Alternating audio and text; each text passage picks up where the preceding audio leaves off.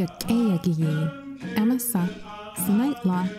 This is Roots and Stems, an Indigenous language podcast brought to you by Sealaska Heritage.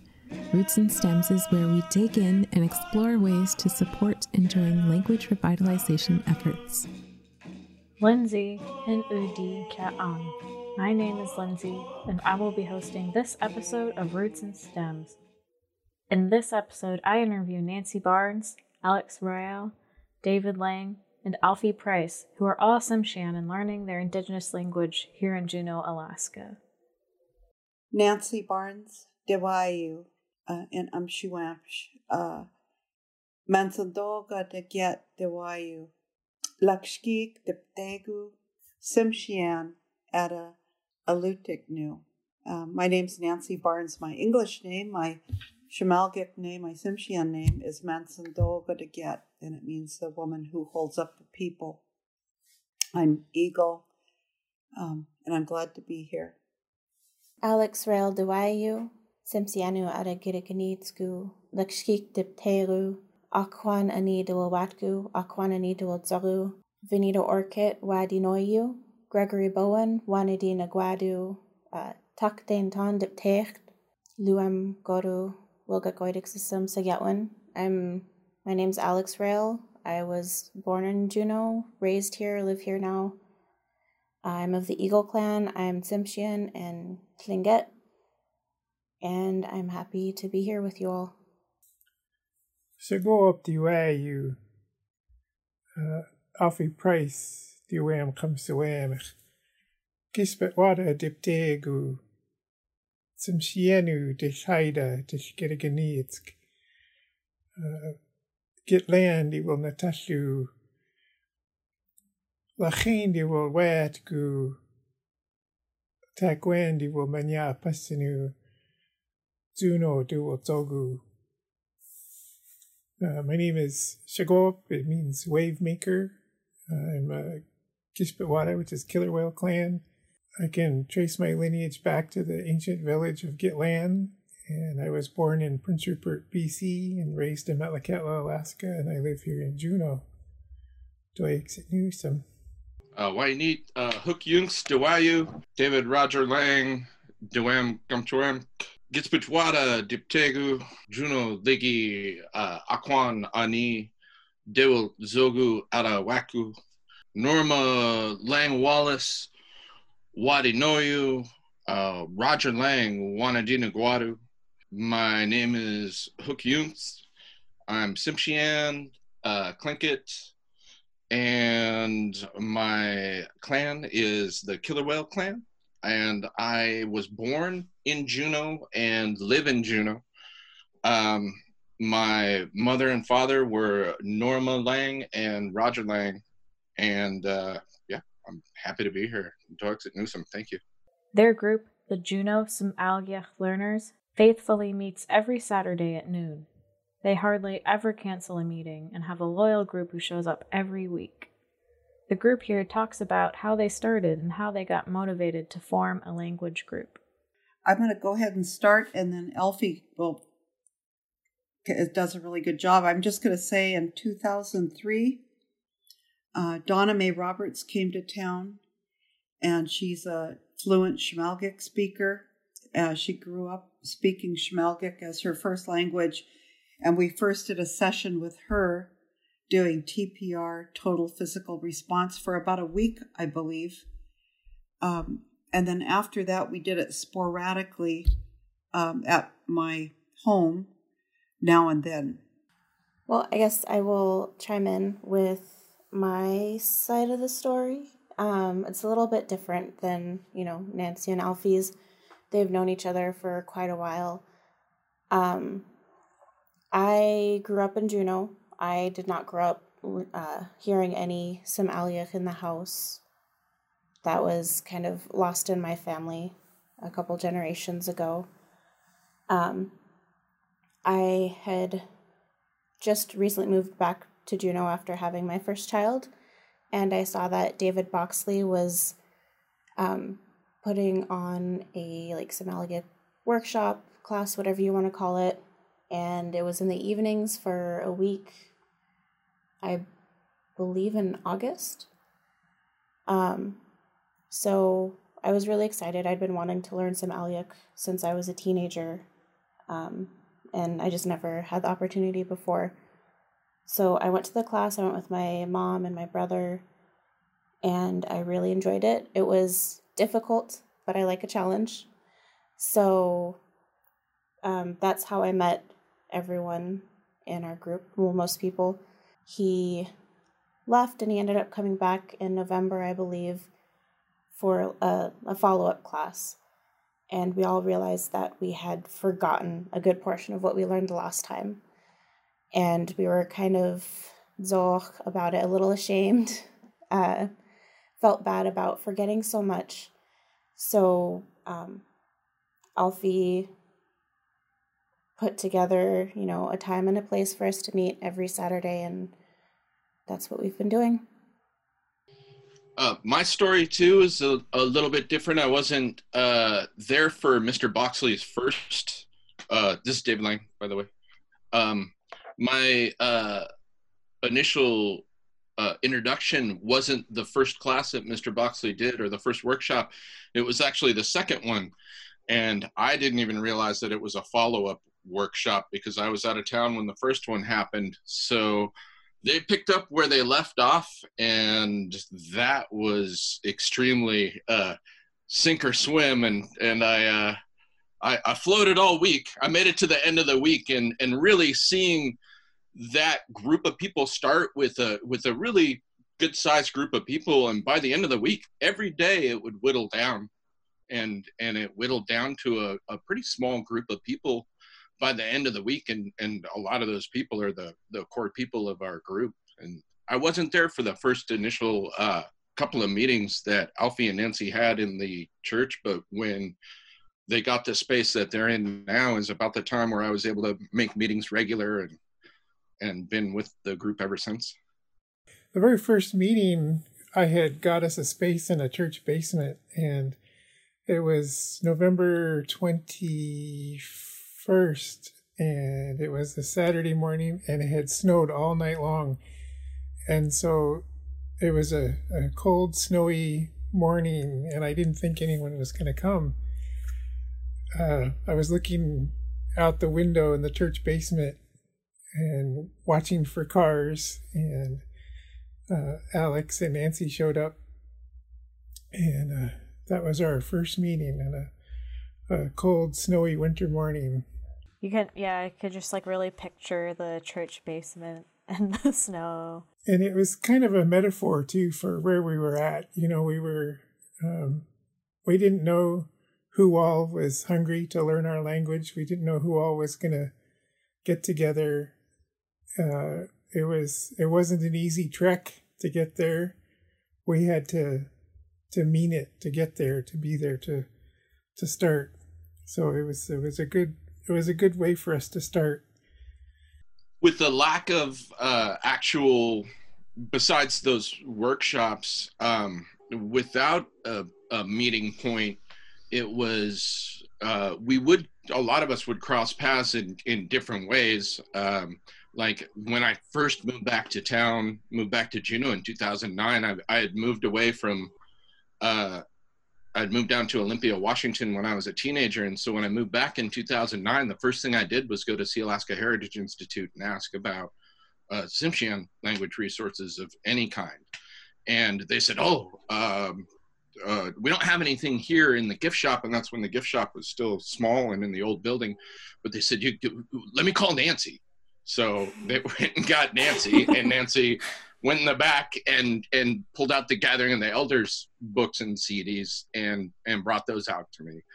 And that was how I met her. And then later on, after the workshop with Mr. Boxley, she got a hold of me and said, "Hey, I have your book that we ordered from that workshop," and met me in the Fred Meyer parking lot and made sure I got that. So our paths were crossing like that, and so it was just great that once we had a spot to be able to meet and get going, it's been really great to watch it grow and flourish. That their Saturday meetings are hardly ever canceled is quite a feat, especially when their class is on a weekend. So I asked how they grew their group from 3 people in a small church basement to where it is today, and how they get people to come to language practice regularly. We're persistent, and Alfie likes to bribe people with fish spread. Food. It's true. And really that has been the consistency of the group and having that place to be, even if some of our core members can't make it, you can pretty much count on one hand the number of times we haven't been able to meet. And it's been really great to be able to watch that. And I think with the online presence of the group has really helped spread the word and spread or a little notoriety to what we're doing and let people see. And it's helped a lot. The internet and being able to, and people seeing how long the group has been doing what it's been doing has, I think, made it a lot easier for people to share resources with us and trust that they're going to be used in the right way, which is important and an unexpected hurdle to a language learner that is extremely enthusiastic. Sometimes finding the resources, and sometimes you can see them but not have access to them, and that can be very frustrating. We always have food, which is a good thing, and I think somebody asked me that question not too long ago, and I feel like we've got a little community or a little family here.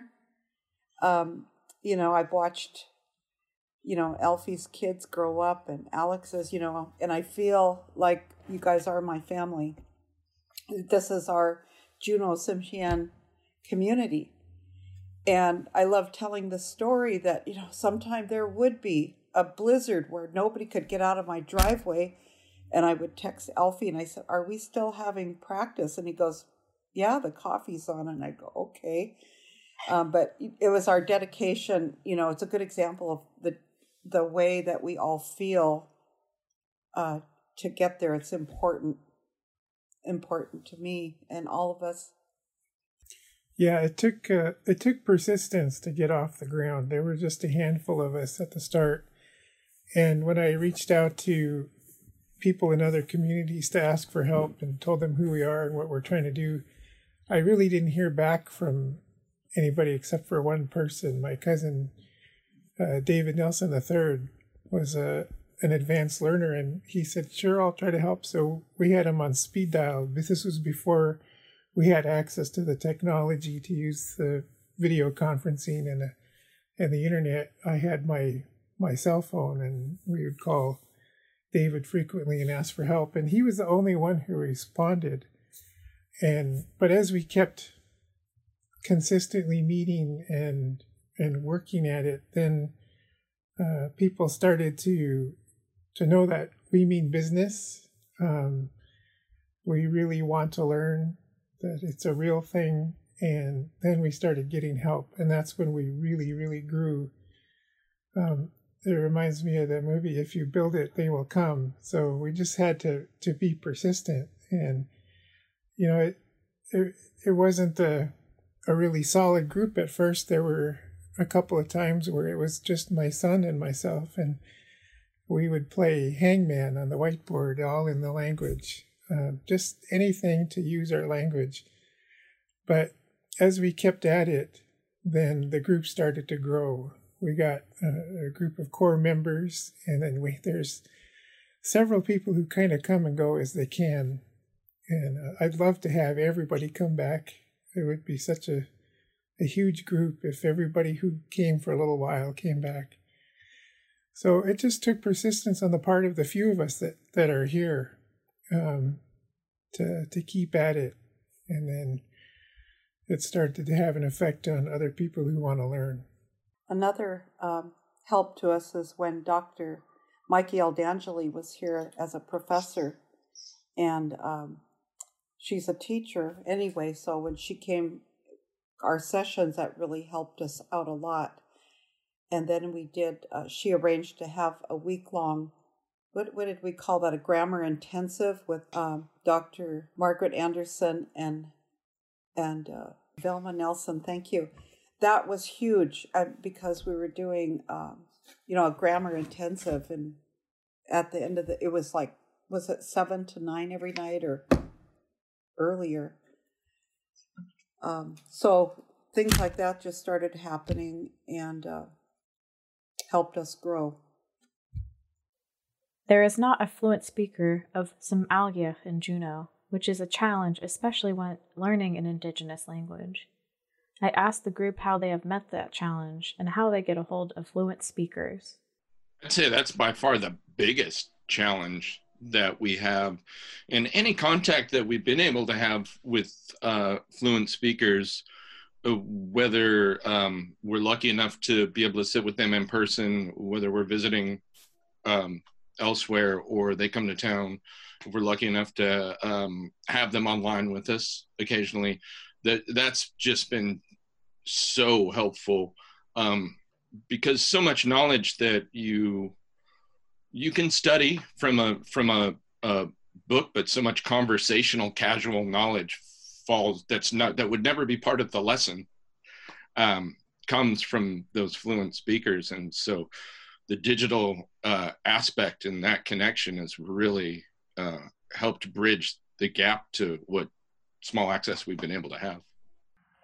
When we haven't had access to fluent speakers, we've either used resources that we already had, such as the dictionary or the workbook that we got from the David Boxley classes.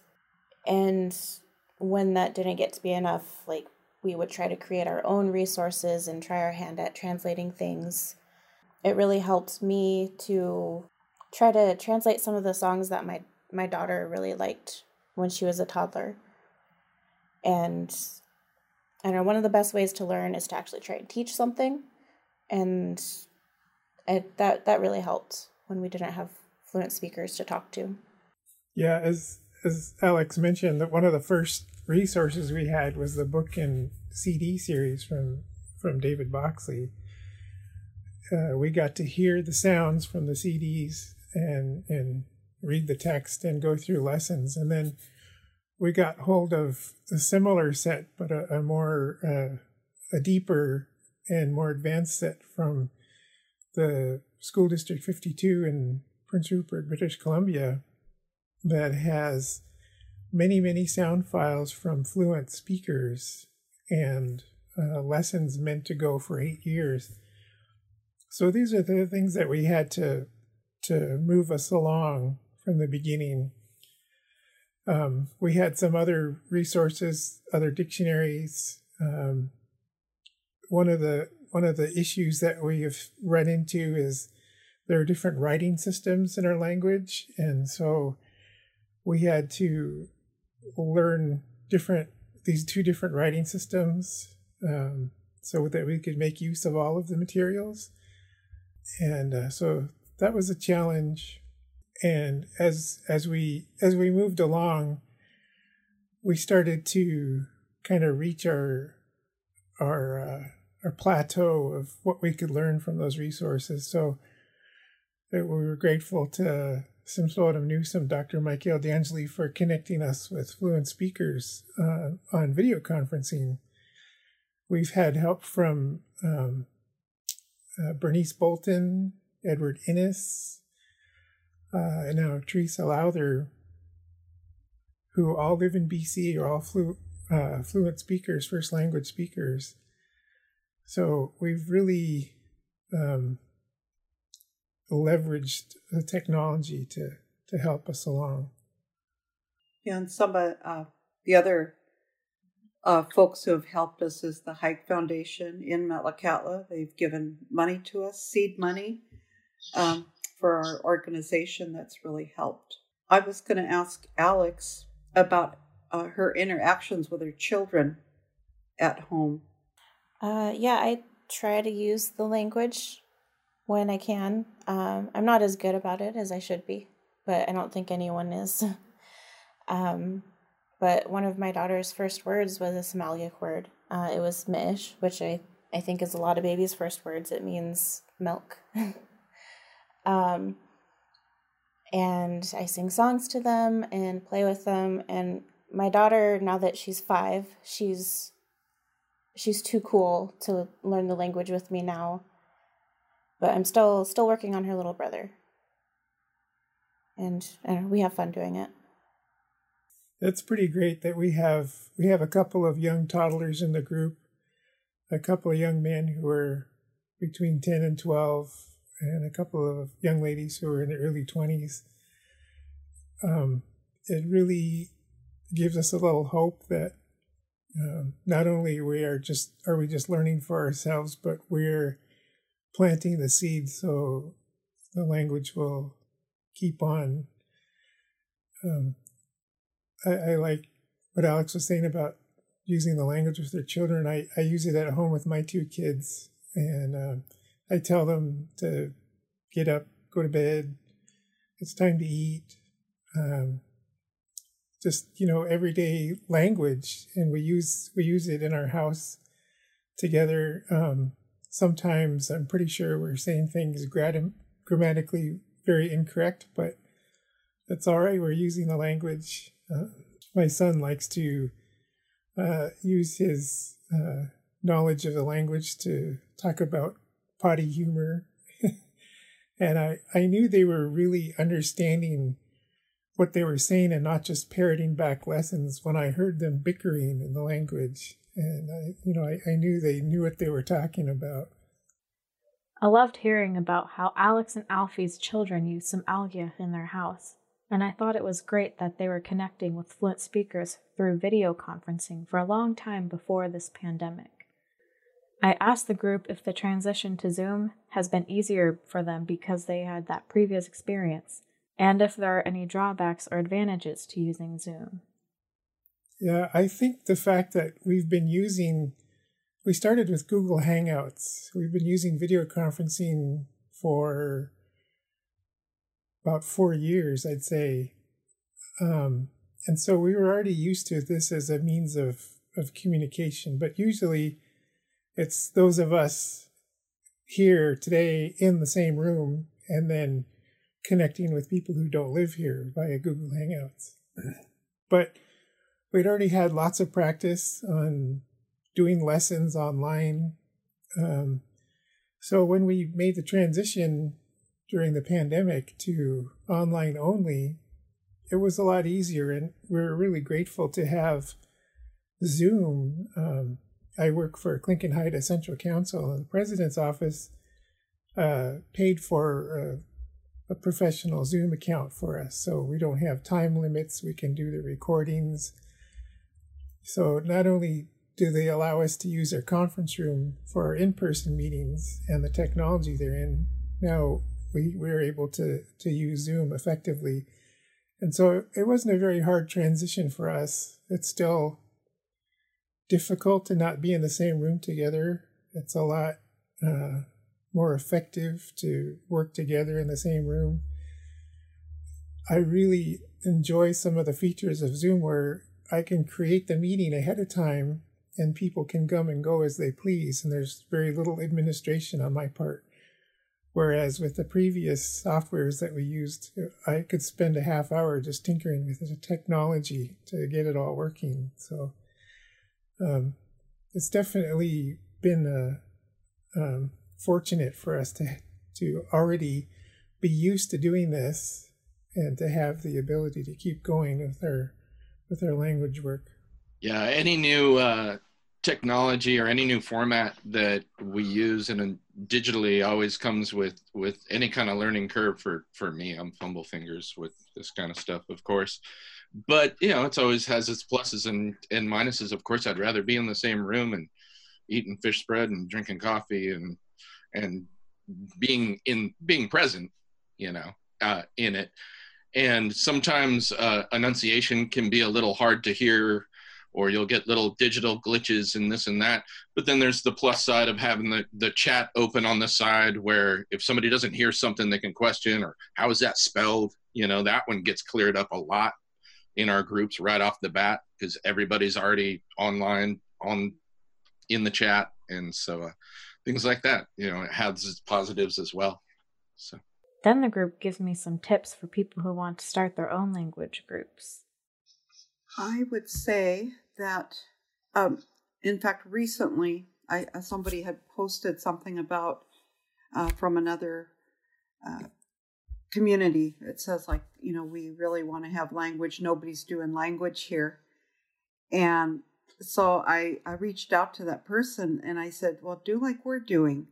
Just do it. We don't have, you know, we did it with no funding, really no support from anybody. We did it because there was a passion and a love of our language and who we are. And so I would say, I'd like to hear from some of the other members that anybody could do it out of their home, wherever they are. It just takes a few people to get together. And if you have a little technology, you could hook up some fluent speakers. So everyone can do it. I mean, I look at where we started off, like Elfie said, with our little phone in a basement, or at my place in 2003. And I didn't know what I was doing. Would hook up a couple people on the speakerphone. So anybody can do it. Yeah, really, and consistency. You know, consistency is the anchor of the group, and we're lucky that Alfie has been extremely consistent through all of that. But even if it's not on one person that has a key to the room or you know, whatever it is, the group has to be in communication, knowing that if somebody can't send out the invites, that somebody else can, and just making sure that people know that resource is going to be there every week, even if it's only one or two people, because that consistency really pays off in the long run, because people notice that, especially if you are able to establish a bit of an online presence. Alfie spoke on, and I did a little bit earlier about how difficult it can be to gather resources and things like that. But I've watched this group go from struggling for resources to being a very valuable resource. So it's, and that's through consistency and people watching and noticing and then contributing. So, yeah. Oh, yeah. I would say my advice to somebody who wants to start out, like Nancy said, you just have to do it. And I think the key is commitment, and not just from one person. It has to be two or more people who make this choice together to keep it going.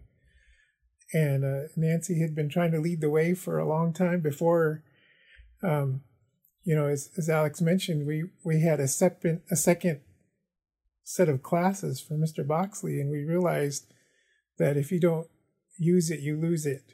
So Nancy and I got our heads together and we made the commitment together. It was two of us, not just one person. And so that's what we did. And that's why sometimes it's been just myself and my son in the room. But it takes that commitment. And they like to tease me sometimes because one year Saturday fell on Christmas Eve. And they were assuming, I think, that we were going to pass, but I said, you know what, I know everybody's busy, but I'll be there with coffee on.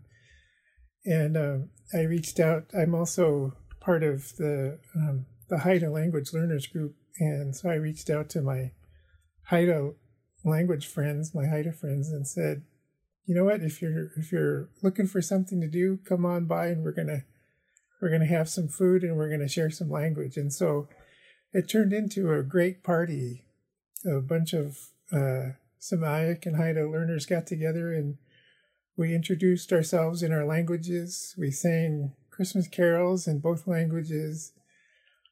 And they like to tease me because I said, no, I'm going to be there whether anybody shows up or not. So it takes that kind of commitment from more than just one person. So I think Nancy and Dave both hit it on the head. Just do it and be consistent. Oh, if you're just starting to learn the language, I'd say don't be embarrassed if you don't know how to pronounce everything right. We all have to start somewhere. I know at least I've been learning it for just under 5 years now, meeting every week pretty consistently, and I still feel like I speak like a toddler. And it can be kind of disappointing, but we all have to start somewhere, and we are still learning and, putting in that work. And if you don't have somewhere to meet, you, at least pre-pandemic, you could always meet at somewhere like the library. There are free resources out there. And you can always, look on Facebook or Instagram or other social media to find like-minded people who you can meet with online. You can share resources that way. So there are ways to do it. You just have to want to. You have to be dedicated and have the motivation. Yeah, I would definitely stress not to be shy or intimidated. You'll misspeak, of course you will. I mean, that's just part of it. If you're trying to learn anything, you're not going to hit the home run right out of the park. But you just committed to it and keep going, and that commitment will always be recognized, and you will receive help. In that way, if you're able to reach out and connect to folks. So. Yep. And another thing too is you need to be to be gentle with each other, because mistakes are going to be made. You have to be open to being corrected. There were many times where we came across something new and we weren't sure if we were saying it right, but we just went ahead and did it anyways. And then later, when we met with an advanced speaker or a teacher, and they were able to correct us, and you just have to be open to that. You can feel a little maybe embarrassed or awkward or even insulted sometimes if somebody corrects you, but it's fine, because that's how we learn. That's how we make mistakes as babies. Even in English, you start off making goo goo gaga, and then eventually, with hopefully patience and understanding from other people, you will be able to shape the language to meet your needs. So sometimes you have to be a little bit thick-skinned, because not everybody is going to be gentle with their correction. Not everybody is going to be understanding of where you came from. We come from several different teachers, and so some of the way we say things are a little bit different, and to us that's perfectly fine. And so be a little bit gentle with each other, be persistent, and keep using the language even if you're messing up, and be open to correction when you can get help from a teacher or a speaker. It has been a struggle to get this far without a fluent speaker in the room with us all the time, but it's not impossible. Yeah, it's been really amazing to watch this group grow and flourish, and other language groups grow and flourish, and be able to take advantage of the technology, and that's just such a plus that there's so much available now.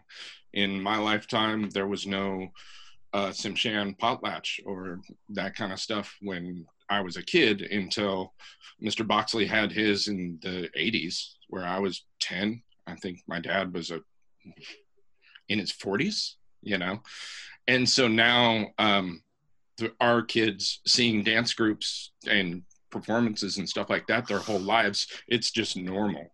And the goal is to have, they didn't see that gap firsthand, and the goal is for them and future generations to not see that gap in language. So that's the hope.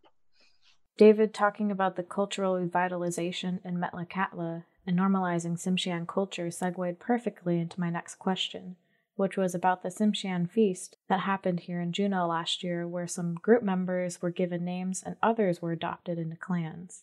Well, we had our first, we had a feast here, as you know. Was that last April, I believe? Yeah, it was during 4th of July weekend, and I was flying home, of course, so I couldn't go, but it really meant a lot. My whole focus was just getting, we had wanting Alfie's children to have a clan because they just needed to have a clan. And so that's kind of how it started. But we ended up having a very awesome feast. It was really awesome to have the support of our Metlakatla friends to fly up here and be with us. That was David Boxley, Gabaum Laha, Candy McGilton, Gavin Hudson, and William Joey Bolton. Got a lot of advice. I reached out to a lot of elders down there, one being my Aunt Ruth Booth down there, just to, and I think everybody else did the same. And I wasn't planning on even getting a name. I just wanted to get names and get these kids adopted, and my little Nancy a name. But I ended up getting a name from the Boxleys down in Metlakatla when I was visiting there. And it was just a wonderful experience. And we've got it on. I'll have to show you the videos sometime, lots of videos of it. It was our first and hopefully not our last. We were actually planning another one. And then this situation, this pandemic happened. So our first Lulgit, which is what we call this kind of feast, happened in July, was a result of us getting together to do our language work. When we first started, that wasn't really part of our plan. Our plan was we wanted to learn the language. But as we learned the language and the way part of our language helps us see the world as our ancestors did. I'll tell you the story. When I heard Samayak as a child, and I was taught Adao stories by Arnold Booth, who would come into our classroom when I was in second grade in elementary school, and he had this great, big, booming teacher voice, and he would tell us these Adao about Hampshire, the Raven stories, and all these other oral histories, and he would teach us a little language, and also teach us how to be. We were elementary age children who were all squirrely in our chair or whatever, and he'd say, "Duxum Dan," and it means sit still. And when I heard his big booming teacher voice, I sat still, and I saw him years later when I was an adult, and I said, "Mr. Booth, it's so good to see you. I still remember these stories, and I remember you telling us that Duxum Dan," and I always freeze. And he kind of chuckled, and he put his hand on my shoulder and said, "Well, it doesn't just mean sit still. Duxum Dan means be still like a flounder on the bottom of the ocean. The flounder is still because its life depends on it. It's avoiding predators. It's waiting for food to come by." And so this was my first clue that some Ayak was more than just another way to say things. This was how our people view the world. And so the more we got together and learned our language and the way our ancestors viewed the world and learned about our histories, which also was part of our learning, our Tsimshian history, a result of that is we realized that not a single one of us had a Tsimshian name, which is every Tsimshian's birthright. when you're born in America, you get a name. I'm Alfie. There's no reason that Tsimshian child can be born and not have a name. So this is a thing that we realized. A bunch of us didn't even have a clan, which is, it's our birthright. So this is a thing that we started talking about, and in our traditions, we really aren't set up for that. We don't have a chief. We don't have a clan leader here who can do these things for us in a very traditional manner. So we had to reach out to elders in other communities, and we did. We spoke to people in Metlakatla, Alaska, and Ketchikan in British Columbia, and we told them what our situation was and what we needed. And so we were able to get advice and guidance from a lot of elders before we even felt it was okay to do this. And then we're not on Tsimshian land, so we reached out to Fran Houston, who's a spokesperson for her mother, the clan leader of the Akwán people. Since we're on Akwán territory, we asked permission for us to do our Tsimshian tribal business here. And so we were able to get their blessing. So that's how that came about. And as Nancy said, we're planning on another one because we have several members who also need their names. And so as soon as we can get past this pandemic, we're going to keep moving forward with that. I wanted to mention one thing before, I'd be remiss if I didn't, going back to 2003. And one person I want to acknowledge that beside people like my uncle Ira Booth and others, that inspired me, and my grandmother Clara Ridley. One of our language learners was my cousin Pam Booth. And after we were so touched by, what we learned that week, and Pam said to me, she passed away years ago, but she was very emotional. And she said, Nancy, she said, we have got to keep doing this. We have to keep speaking, even if it's only a few words, even if it's just you and me. And I just wanted to mention that and acknowledge Pam for being an inspiration. Nancy mentioned to me before that the group wanted to become a nonprofit, so I wanted to hear more from the group about this and what they wanted to do as a nonprofit. It's a work in progress. We are in a official corporation at this point, and now our next step is filing the tax paperwork for a nonprofit. In trying to gather resources and running into some hurdles over the years, we realized that on a personal level, we were able to gather a lot of resources, but there were things like if there were grants or people were trying to put organizations together with money to pursue certain things, that in that way, we don't have things like a tax ID and things like that for people to contribute to us in an official way.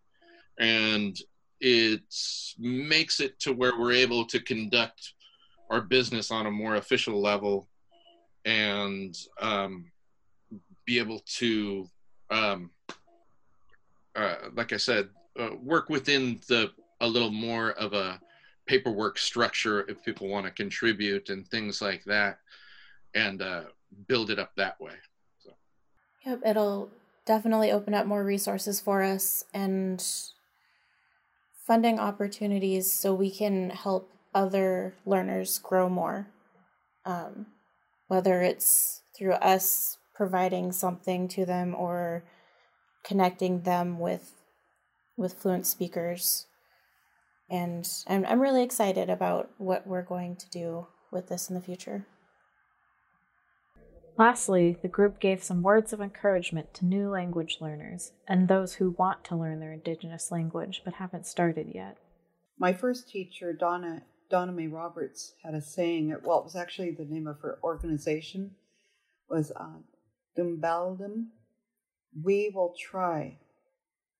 And it's a very powerful statement. We will try.